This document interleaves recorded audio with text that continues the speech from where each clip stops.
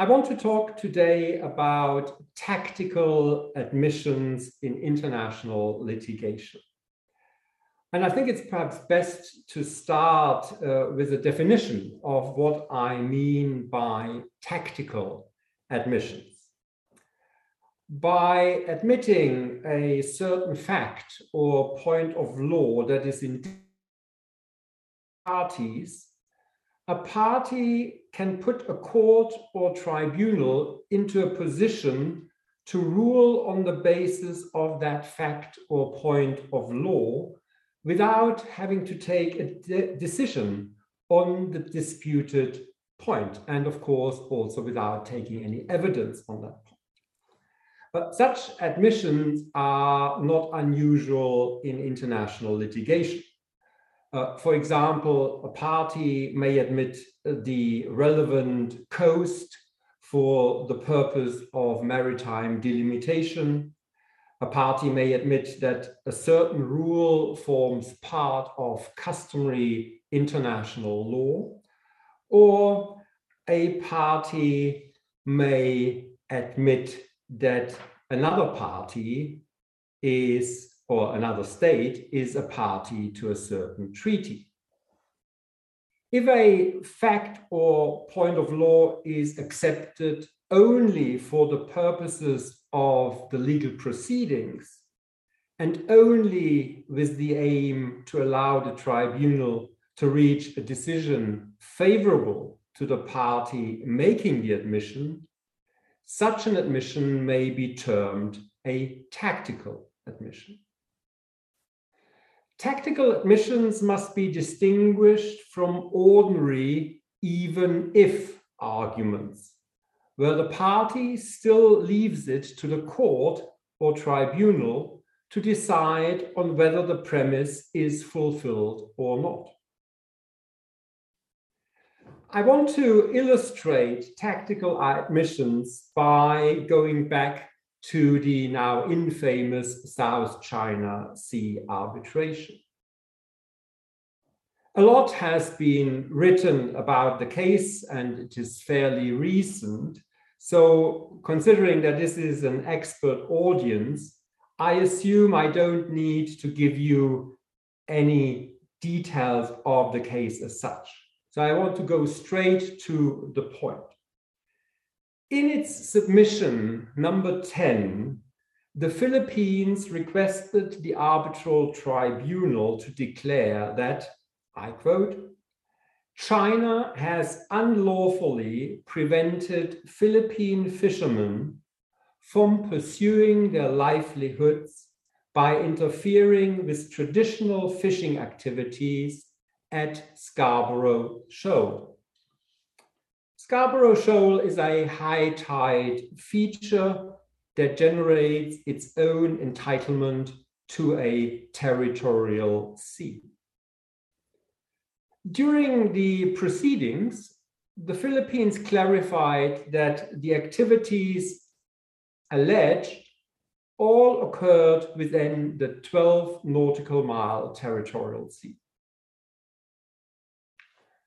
Finding that Scarborough Shoal had been a traditional fishing ground for fishermen of many nationalities, the tribunal declared that China had, through the operation of its official vessels in the area from May 2012 onwards, unlawfully prevented fishermen from the Philippines from engaging in traditional fishing at Scarborough Shoal. As the tribunal, as you know, was not competent to pronounce on the question of sovereignty over the islands in the South China Sea, it tried to sidestep any decision or comment on sovereignty over Scarborough Shoal and the question in whose territorial sea the relevant incidents happened. The tribunal expressly stated that it did not have to rule on the question of sovereignty because it considered that the Philippines submission number 10 was based on one of two alternative premises. He then continued, and I quote, "If, on the one hand, the Philippines is sovereign over Scarborough Shoal, then the surrounding waters would constitute the territorial sea of the Philippines with all that follows from it. If, on the other hand, China is sovereign over Scarborough Shoal, the premise of the Philippine submission is that China has failed to respect the traditional fishing rights of Filipino fishermen within China's territorial sea." Now, this was a misrepresentation of the Philippines' position by the tribunal. The written and oral pleadings show that the Philippines based its submission solely on the second premise, namely that China was sovereign over Scarborough Shoal. For example, the Philippines stated, I quote, "Submission number 10 assumes that Scarborough Shoal is, quod non, and only for the purposes of these proceedings, under Chinese sovereignty, and that it is entitled to a territorial sea." The Philippines also declared that it challenged neither China's alleged sovereignty over Scarborough Shoal nor its nominal right to a 12-mile territorial sea. Admission of Chinese sovereignty was necessary because the Philippines argued that by preventing Filipino fishermen from fishing in the waters of Scarborough Shoal, China violated Article 2, Paragraph 3 of UNCLOS, the United Nations Convention on the Law of the Sea. According to that provision, a state exercises sovereignty over its territorial sea subject to this convention and to other rules of international law. So China could have violated Article 2, Paragraph 3 only in its own territorial sea. The Philippines argued that one of the other rules of international law was the customary international law rule that required a state to respect long and uninterrupted fishing by the nationals of another state in its territorial sea. The Philippines correctly based its argument on the premise of Chinese sovereignty over Scarborough Shoal, as there is no rule of customary international law that protects the traditional fishing rights of private individuals in the territorial sea of their own state against interference by foreign state. The arbitral tribunal also based its finding on the protection of traditional fishing rights of foreign nationals in a state's territorial sea. The tribunal stated, and I quote again, "The international law relevant to traditional fishing would apply equally to fishing by Chinese fishermen in the event that the Philippines were sovereign over Scarborough Shoal, as to fishing by Filipino fishermen in the event that China were sovereign."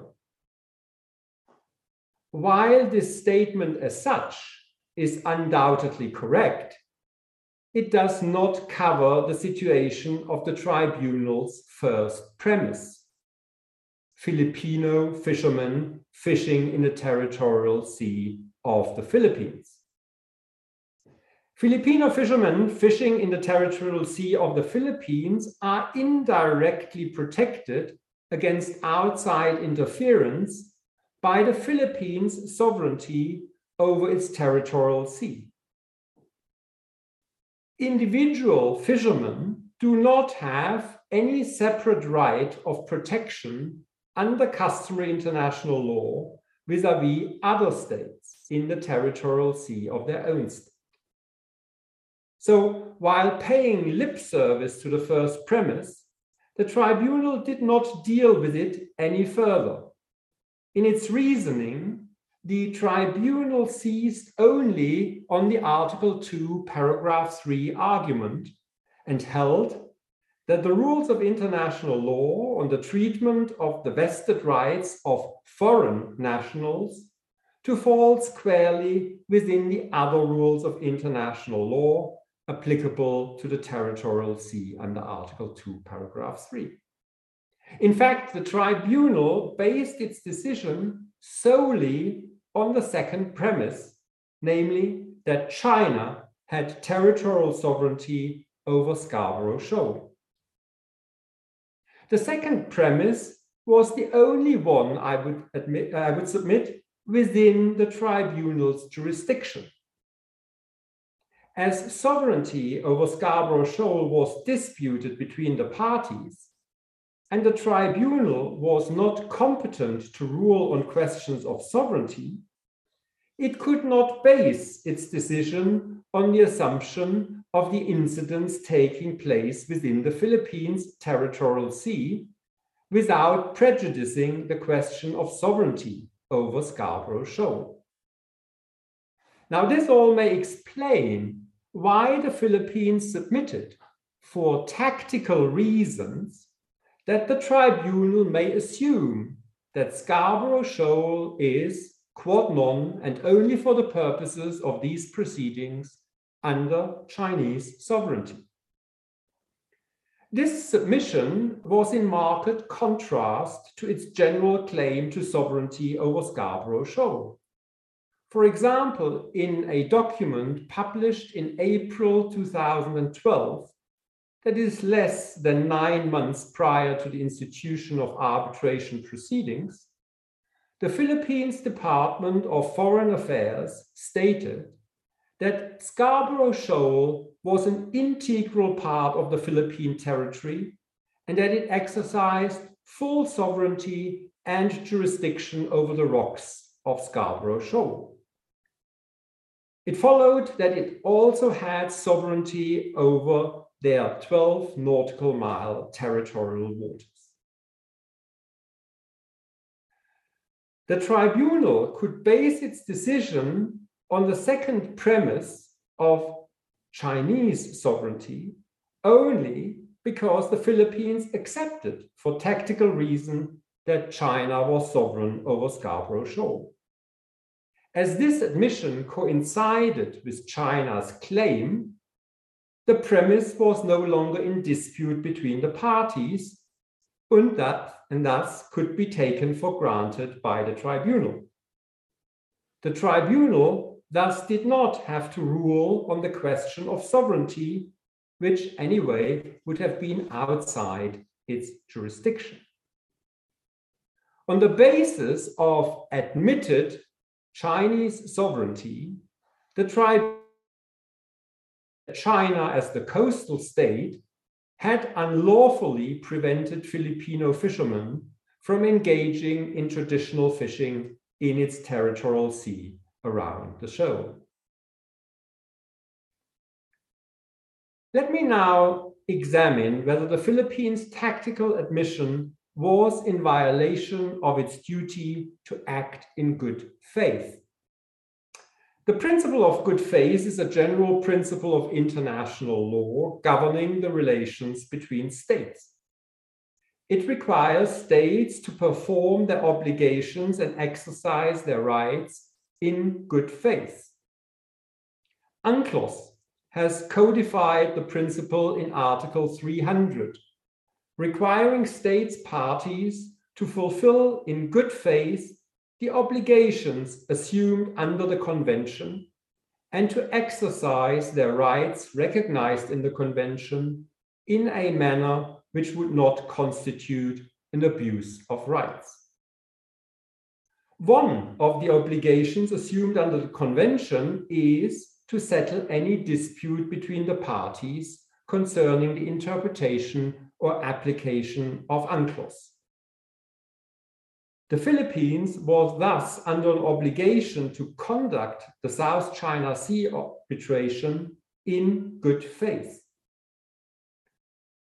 My Swiss colleague Robert Kolb wrote in his entry on general principles of procedural law in the commentary on the ICJ statute that the principle of good faith develops particular legal effects whenever states have a qualified relationship of confidence with one another, such as in the context of an arbitral procedure. Others have said that in legal proceedings, the principle of good faith demands honesty and fairness.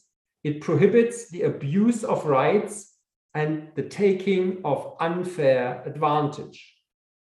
It also precludes states from adopting a position that does not reflect their genuine position for purely tactical reasons.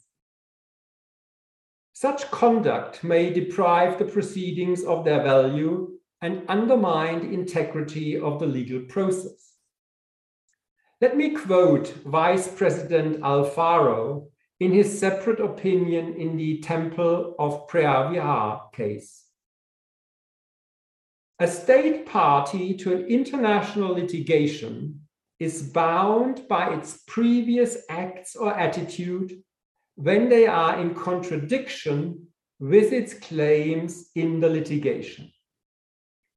Inconsistency between claims or allegations put forward by a state and its previous conduct in connection therewith is not admissible. The primary foundation of this principle is the good faith that must prevail in international relations, inasmuch as inconsistency of conduct or opinion on the part of a state to the prejudice of another is incompatible with good faith.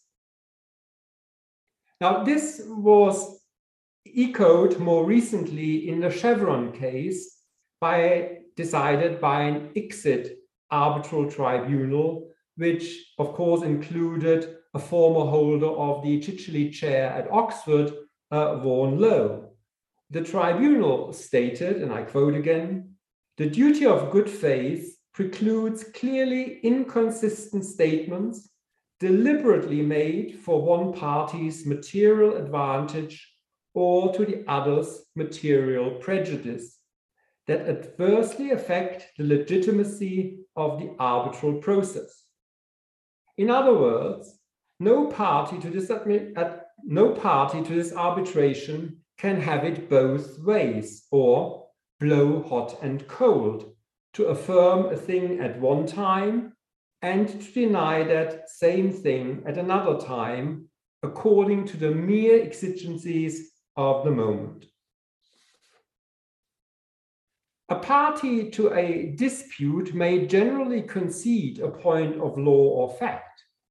However, if this is done only for the purpose of the proceedings and in contradiction to its established position in order to prejudice the other party, this will constitute an abuse of rights, which signifies a want of good faith.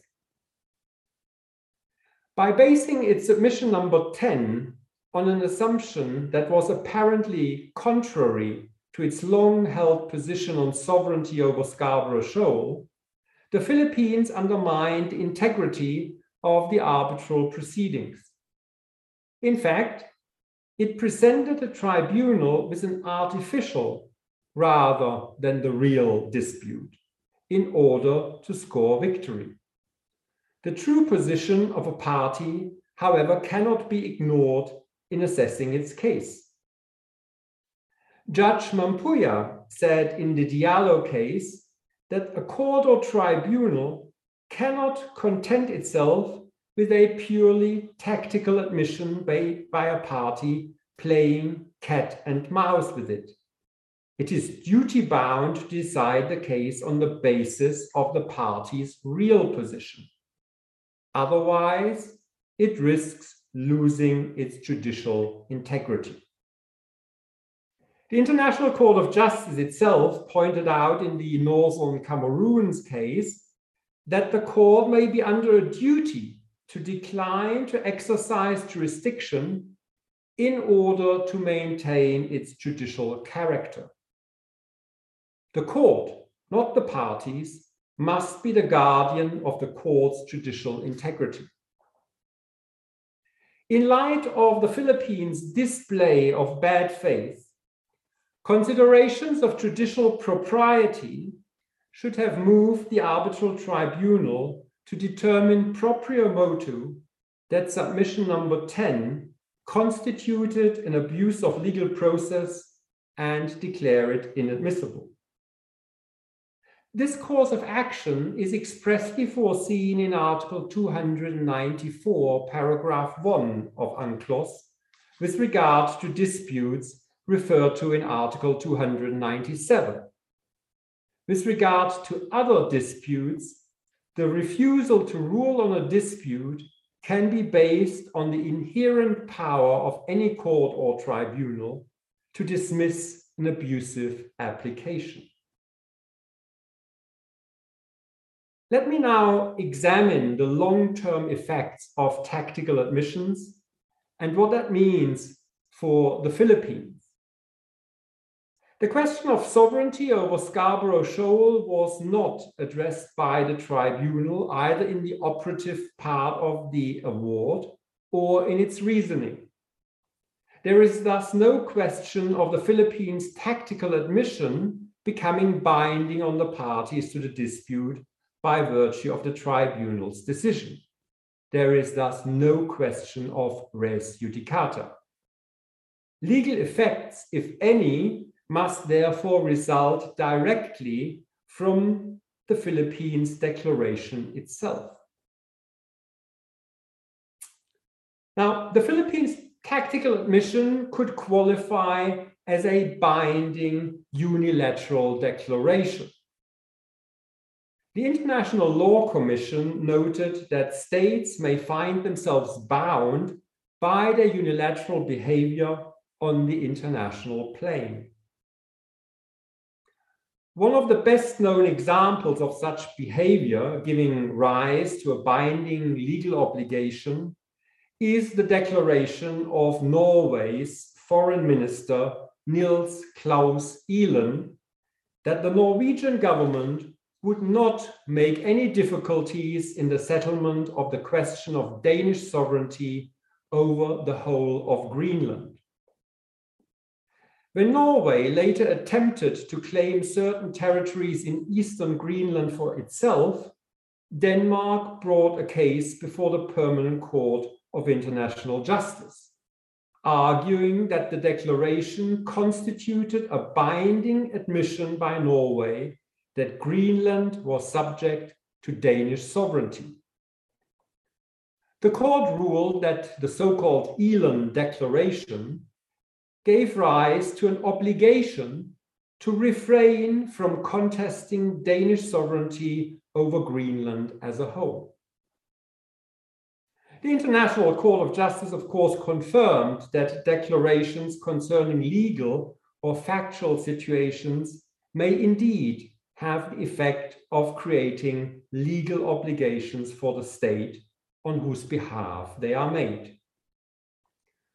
Written and oral declarations during legal proceedings may give rise to a legally binding obligation on the part of the admitting state to refrain from contesting the admitted point of fact or law. However, such declarations are only legally binding if they manifest the state's intention or will to bind itself. The legal effect of such declarations is to be determined by taking account of their content and the factual circumstances in which they were made. In case of doubt as to the legally binding character of a declaration, a restrictive interpretation is called for.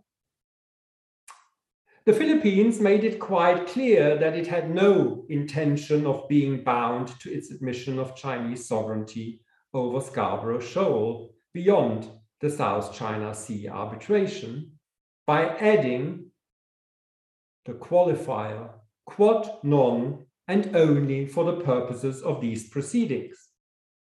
It was obvious that the declaration was simply litigation tactics with no relation to its actual position. The admission thus could not give rise to an obligation to refrain from contesting Chinese sovereignty over Scarborough Shoal in the future. In other words, by its tactical admission, the Philippines did not debar itself from asserting sovereignty over the shoal itself.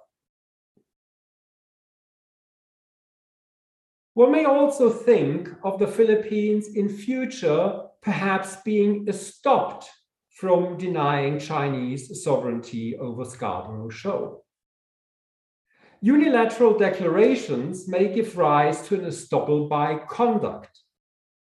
The principle prevents a state from contesting a position by reason of past inconsistent conduct. As you all know, estoppel is a general principle of international law that rests on the principle of good faith and consistency. It does not depend on the will of the state. It provides a basis for obligations other than the intention to be bound. Its binding force results from the state's conduct. Estoppel may bind a state to a position previously taken with regard to a factual or legal situation. That is, create an obligation not to take a position inconsistent with its previous position. Estoppel thus, at least in principle, could bar the Philippines from taking a contradictory position on the question of sovereignty over Scarborough Shoal. The ICJ has identified at least two essential elements required by estoppel. First, there must be a clear and unequivocal representation on state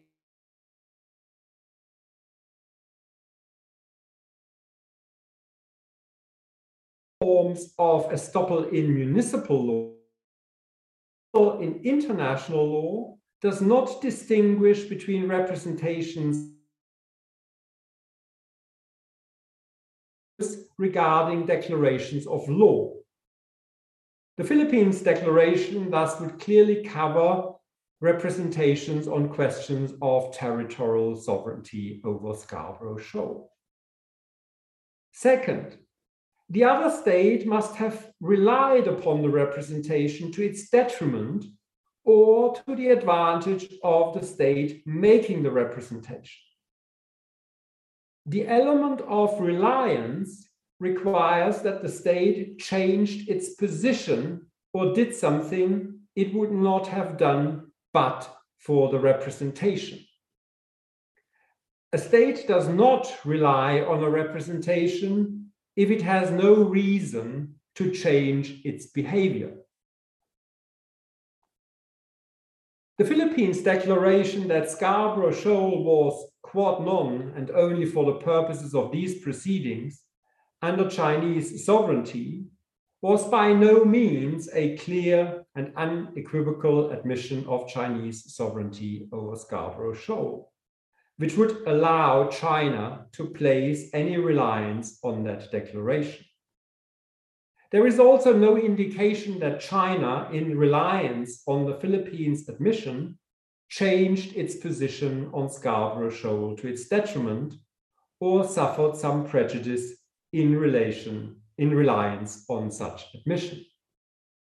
In fact, China's position on Scarborough Shoal was the same after the arbitration as it was before.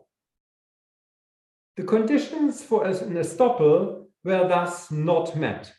Consequently, the Philippines is not stopped from claiming against China sovereignty over Scarborough Shoal or disputing Chinese sovereignty. One may also ask whether the Philippines' admission could have created legitimate expectations on the part of China. It has been said, for example, that the principle of good faith protects the legitimate expectations of a state that acts in reliance upon the representation of another state. Now, as you all know, the ICJ ruled recently in the case concerning obligation to negotiating access to the Pacific Ocean in 2018 that there exists in general international law no principle that would give rise to an obligation on the basis of what would be considered a legitimate expectation. So outside international investment law, there is no such concept of legitimate expectation internationally. In any case, in our case, in the South China Sea arbitration, there is no indication that China relied on the Philippines' admission. This brings me to the most promising, but also the most controversial concept, the rule of preclusion of inconsistent positions. The rule operates within the domain of judicial proceedings. It has a long history in regard to the conduct of dispute resolution, including arbitration under international law. Under the rule, a state party to legal proceedings is precluded from taking a legal position inconsistent with that it has previously taken on the same issue. The rule reflects Latin maxims such as venire contra factum proprium, no one may set himself in contradiction to his own previous conduct, and allegans contraria non audiendus est, one making contradictory statements is not to be heard. For example, in the case of the SS Lisman, the claimant had admitted in the course of the judicial proceedings in the British Price Court that the seizure of goods and the detention of the ship were lawful. In the subsequent arbitration, the arbitrator held that the claimant was precluded from claiming that these acts now were unlawful. The rule of preclusion of inconsistent positions is often referred to by the saying that a party to legal proceedings cannot blow hot and cold at the same time. This principle can be traced back in English case law to the 18th century. In 1862, the Court of Exchequer referred to the broad principle that a man shall not be allowed to blow hot and cold, to affirm at one time and to deny at another, saying that the principle has its basis in common sense and common justice, and whether it is called estoppel or by any other name, it is one which courts of law have in modern times most usefully adopted. The rule of preclusion of inconsistent positions has also been referred to as judicial estoppel, based on the terminology used in US municipal law. Under the US doctrine of judicial estoppel, a party is equitably barred from asserting contrary to its position taken in earlier judicial proceedings. While the substance of the rule in international law and in US municipal law is the same, the terminology of judicial estoppel is confusing. the preclusion of inconsistent positions is an independent category of inconsistent conduct, which does not give rise to an estoppel stricto sensu. Commenting on the Fur-Seal arbitration between the United States and the United Kingdom, where the British government had successfully pointed to inconsistent positions of the United States on the question of alleged British recognition of Russia's claims to exclusive jurisdiction over seal fisheries in the Bering Sea, Arnold McNair, later Lord McNair, stated there was some advantage in showing inconsistencies in the positions of the other state, but that this was not estoppel by name, but that it showed that international jurisprudence had a place for the principle that a state cannot blow hot and cold. Allegans contraria non audientus est. Unlike estoppel stricto sensu, preclusion of inconsistent positions does not require detrimental reliance on the position previously taken by the other party to the proceedings. Rather, a state is precluded from taking inconsistent positions by virtue of the principle of good faith alone. The rule of preclusion of inconsistent positions is considered a general principle of law in terms of Article 38, paragraph 1c of the ICJ statute, grounded on good faith. The purpose of the rule of preclusion of inconsistent positions is to protect the integrity of the judicial process by precluding successive contradictory statements. Parties are barred from deliberately changing positions according to the exigencies of the moment or from asserting contradictory positions for tactical gain. While the rule of preclusion of inconsistent positions has been frequently invoked by states before and applied by international courts and tribunals, there seem to be no clear criteria for its application.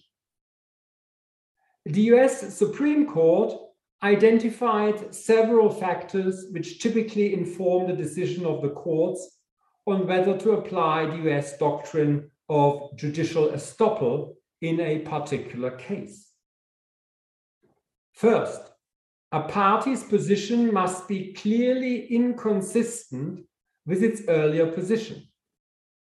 Second, the party must have succeeded in persuading a court to accept that party's earlier position so that judicial acceptance of an inconsistent position in a later proceeding would create the perception that either the first or the second court was misled. Absent success in a prior proceeding, a party's later inconsistent position introduces no risk of inconsistent court determinations and thus poses little threat to judicial integrity.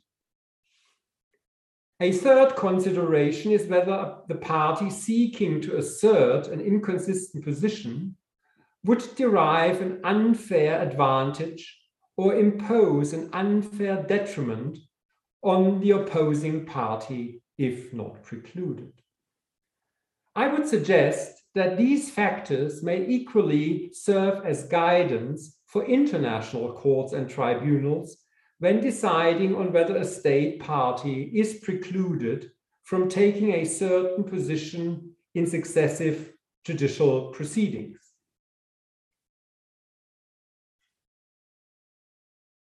While promising, the Philippines' tactical admission of Chinese sovereignty over Scarborough Shoal does not bar the country from subsequently taking the position in judicial proceedings, either against China or any other state, that it is sovereign over the shoal. First, this position would not be clearly inconsistent with its earlier position in the South China Sea arbitration that Scarborough Shoal was, quod non, and only for the purposes of these proceedings, under Chinese sovereignty.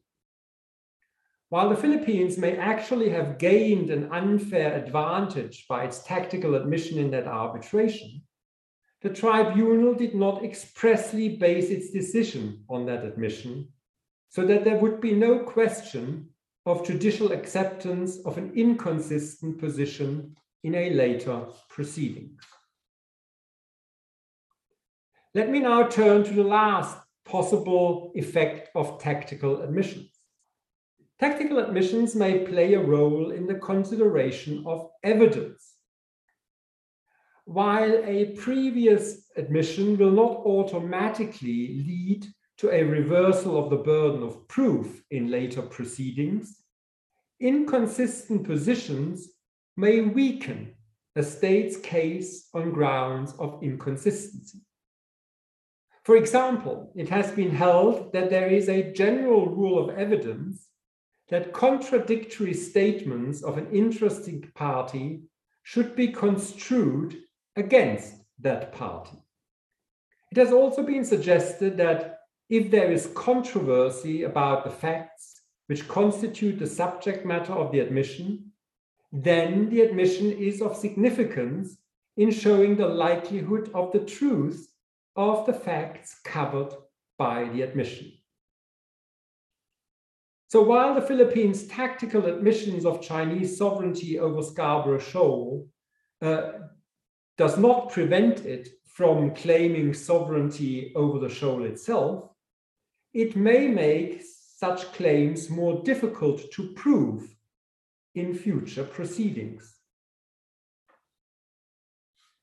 So where does that leave us with regard to the admission of Chinese sovereignty over Scarborough Shoal? As just shown, the admission will not legally bar the Philippines from claiming sovereignty over the shoal in future negotiations or legal proceedings with China. However, the tactical admission produced a rather unintended negative consequence for the Philippines. The admission prompted the tribunal to declare that, I quote, China has unlawfully prevented fishermen from the Philippines from engaging in traditional fishing at Scarborough Shoal. While this was widely hailed as another victory for the Philippines, this declaration actually put the Philippines on the back foot, both legally and politically. Prior to the South China Sea arbitration, the dispute between the Philippines and China was all about territorial sovereignty over Scarborough Shoal. The Philippines never asserted traditional fishing rights of Filipino fishermen within 12 nautical miles of Scarborough Shoal. This is explained by the fact that an assertion of such rights was not necessary because all Filipino fishing activities would have been protected against Chinese interference by Philippines' sovereignty over the shoal and its territorial sea. With the tribunal's ruling on submission number 10, the public's perception of the dispute over Scarborough Shoal shifted from Philippines' territorial sovereignty to traditional fishing rights for Filipino fishermen. The media noted after the tribunal published its award that the tribunal had reaffirmed Manila's sovereign rights over several reefs in the Spratly Islands, while at the same time noting that the tribunal had declared Scarborough Shoal a traditional fishing ground for Filipinos and Chinese, as well as fishermen from many other countries. After the tribunal ruling, the Philippines government started to implement restrictions on fishing in the 12 nautical mile territorial sea around Scarborough Shoal. On the 3rd of August 2016, the Philippines presidential spokesperson declared that Scarborough Shoal was only for artisanal fishing, not for commercial fishing in the 12 nautical miles around Scarborough Shoal. China seemed to be quite happy with the ruling on submission number 10. In October 2016, it was reported that for the first time since 2012, Chinese Coast Guard ships allowed Filipinos to fish again in the waters inside Scarborough Shoal. As the dispute could now be portrayed as a question of the exercise of traditional fishing rights in China's territorial sea, there was no need to exclude Filipino fishermen any longer in order to assert Chinese sovereignty over the shoal. While the tactical admission provided a basis for the tribunal's declaration that China unlawfully prevented fishermen from the Philippines from engaging in traditional fishing at Scarborough Shoal, it came at a high price. Not only were the Philippines' fishing rights downgraded from exclusive sovereign rights of a state to non-exclusive traditional rights of private individuals, but the tribunal's ruling also suggested that these traditional rights existed in the waters of another state, thereby at least implicitly confirming China's claim of sovereignty over Scarborough Shoal. Thank you very much.